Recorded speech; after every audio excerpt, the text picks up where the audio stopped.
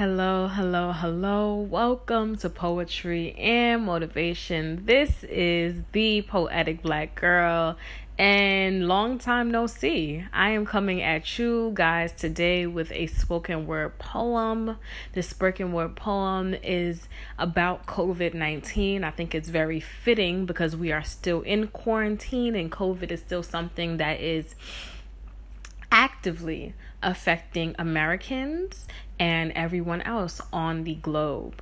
Okay, as we're going into these new phases, I think it's really important for us to be as introspective and as reflective as possible so that we are able to put our individual well-being first. Your well-being, your self-care, your love of self, your faith, all of that is very, very, very important. So don't forget about that as we begin to transition into these different phases that are meant to reintroduce us to society so that we can spend more capital.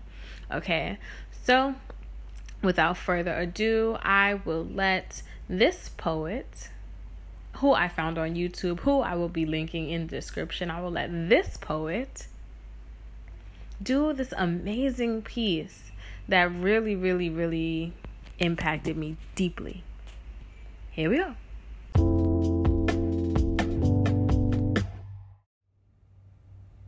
You know, the stadiums are empty, so quiet.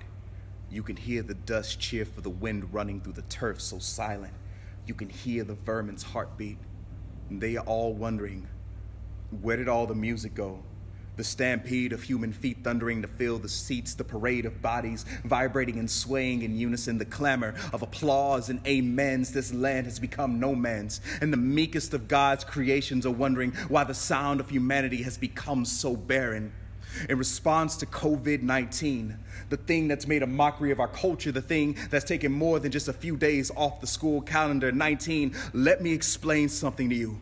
Let me tell you about the people you're trying to control, about the lives you both taken and put on hold. Do you know whose blood is on your hands? Do you know that there is a man praying tonight that his mother still has a pulse in the morning, hoping that her eyes open back wide and blossom like lotus, hoping that her skin still craves the touch of sunlight, hoping that her voice box hasn't forgotten the hurricane hymns of faith that have carried her through valleys of death and made her to stand on mountaintops. And that's why she ain't afraid of the drop, because she's been here before. Just like her ancestors before, don't you know humanity has seen the Black Death and lived, has seen the smallpox and the SARS. We didn't been through it all and we still here, and now here you are trying to abolish the air in our lungs, trying to eclipse the sun because you know joy comes in the morning, just like we know that this storm will pass like others before it, and you know it. So what do? You cancel the concerts and weddings, the graduations and gatherings, and you replace them with fear, stole our cheer, smeared terror over truth so that the path becomes unclear. But we already fought for our decade, and 2020 still be our year. The doctors are still healing, the pastors are still praying, the artists are still creating, because we know what resilience sounds like, a fight between fear and faith. It takes a rebellious type of hope to stand in peace when chaos wars all around us. We are not as shaken as they made us appear, because there's still an expectation of miracles in the air. So we dare to breathe, dare to wear bravery like a blazer. We've been through fire before,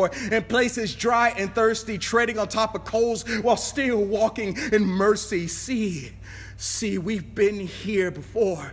So even though you closed some doors, emptied some arenas, and taken us out of our zone, it doesn't mean that we've misplaced our backbone. And though we may stand apart on the streets, when it comes to the heartbeat, we be on the same link. Truth is the worst thing about you is not the statistics. It's not the body count. It's not the quarantine laws. The worst thing about you is the fear you cause. Fear that snaps like bear traps and locked jaws. You got us locked down for now, but not for long. We still got another song to sing, another painting to paint, another dance to dance, another poem to spit. We might be split, but we not disengaged. There's always another chapter, another page. But in this next act, you can't hold a place on our stages. So in response to the spread of fear, we'll make courage contagious. Humanity has a habit of being knocked down and rising back up again, so we'll all stand. Because no matter how many times we fall, we still in God's hands.